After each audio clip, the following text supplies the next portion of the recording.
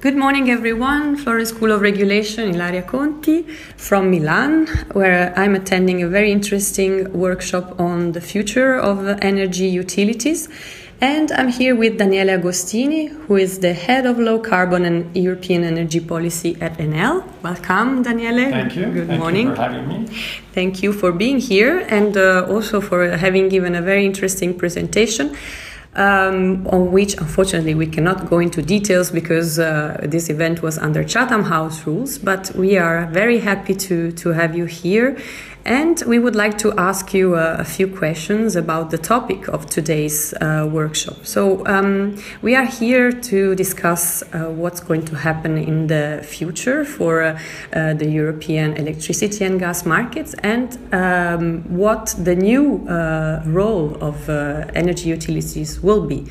So, is there really a need to rethink completely the business models? Do we have to focus on a new thinking? Yes, no, and why? Which are the elements? I think more than rethink completely, there is a drastic evolution and structural evolution because our world is changing fast. But to evolve, we obviously need to, we have assets, we have resources that we need to use in order to support us in this transition. So the world is changing because Paris obviously is setting new and more ambitious goals. And there's big gaps to be filled in terms of ambition. And these gaps will need to have an upscale and an acceleration of the mitigation efforts.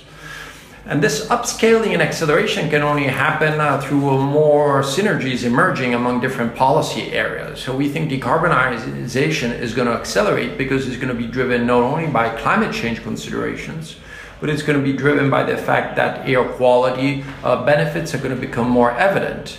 And emission-free transport, heating and cooling not only is good for our atmosphere in terms of climate change, but also enhances air quality. It's also going to reduce our dependence on extra European energy supply. So again, these additional drivers are going to accelerate drastically the pressure on companies to change. Absolutely. And since you have, say, a wide vision, geographically speaking, over global markets. What's the difference between the current developments in Europe and elsewhere? For example, in the US, is it the same? Are they facing the same challenges, or are there different challenges there? I think again, so everybody agrees that decarbonization will occur. How quickly it occurs may vary geographically, depending on those drivers that I was talking about. So, for instance, in Europe, we have three big drivers. One is climate change, but more than that is going to be air quality and security of supply. In the States, they used to have a big driver with security of supply. They did not want to depend from imports. Now that they found shale gas, that driver is coming less has less force. And so we see some deceleration there. Nevertheless, at the state level, there are big, strong drivers that continue to be there in Texas, California, for instance. But why is California so keen on decarbonization? Because they have air quality problems. So again, you need to look at the wider picture. And that's why I follow energy policies, not just carbon policies, because the wider picture is what's going to be shaping the strength of this decarbonization. The last example is China. China today is decarbonizing because it's got big air quality problems and because they've learned that they cannot depend on the Middle East and on Africa on importing all their resources. Mm-hmm. And so they're trying to get their energy resources at home with renewables that may complement their coal resources. So again, different speeds, but decarbonization is happening throughout our world. Yes, different speeds and different reasons at the basis of these choices, which is also interesting to analyze.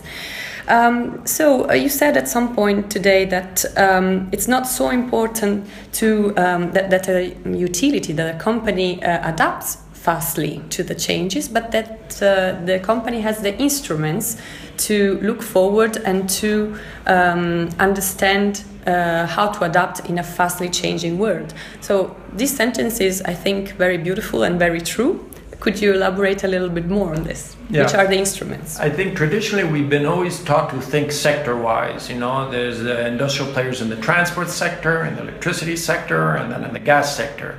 These days, solutions go across sectors. We've seen that with smartphones. You have a phone that also works as a computer, as a navigational tool, and it does pictures. So same thing with a car. Today, a car is just to be moved from A to B. Tomorrow will be used to be moved from A to B, but also to provide electricity to the grid, and so it becomes a player. So all these uses see cross-sectoral gaps that need to be filled.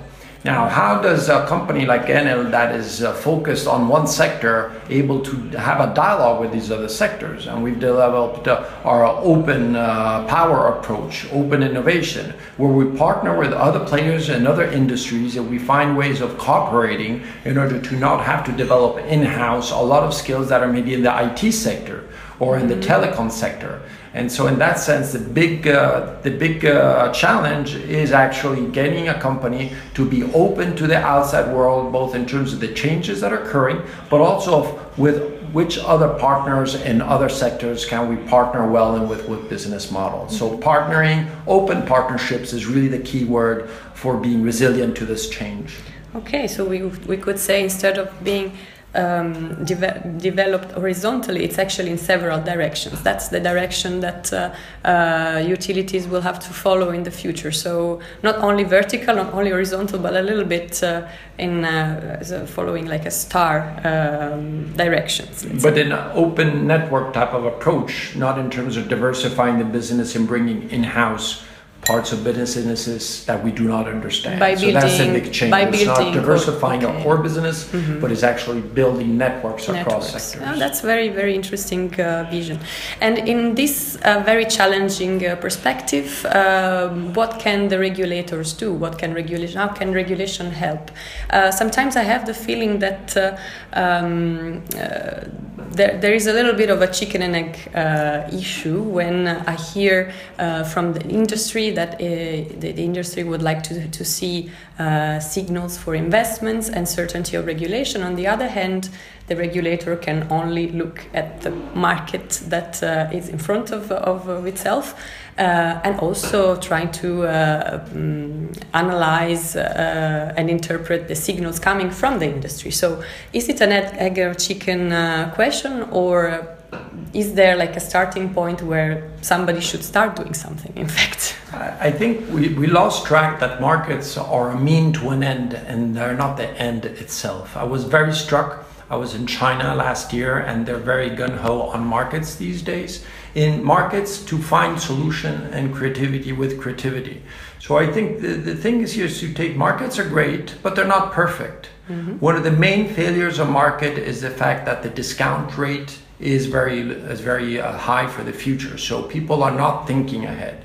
So on certain things like infrastructure, we need the public, politicians and regulator to be able to fill in that gap and provide that input to ensure that failure is made up for. So I think infrastructure will be a key area in which regulators need to understand what we will need and how we finance it. For the rest, it's just making sure that they're on top of the developments of private sector market operators, so they do not lag behind. We see new business models emerging with new needs, and regulators need to understand that they're not changing the regulation, but they're evolving the regulation.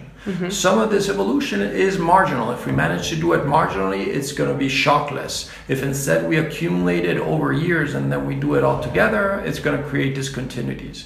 So again, the key is not lagging behind, but staying in tune with the development of the market operators and what ideas are coming up. Great. So we heard that utilities are looking more and more ahead, and they need cooperation in all senses, in all the possible meanings. Cooperation with the other sectors, cooperation with the experts in other fields, and of course cooperation with policymakers and regulators, as the future is a bit uncertain at the moment. This is something we all agreed on this morning, one of the few things.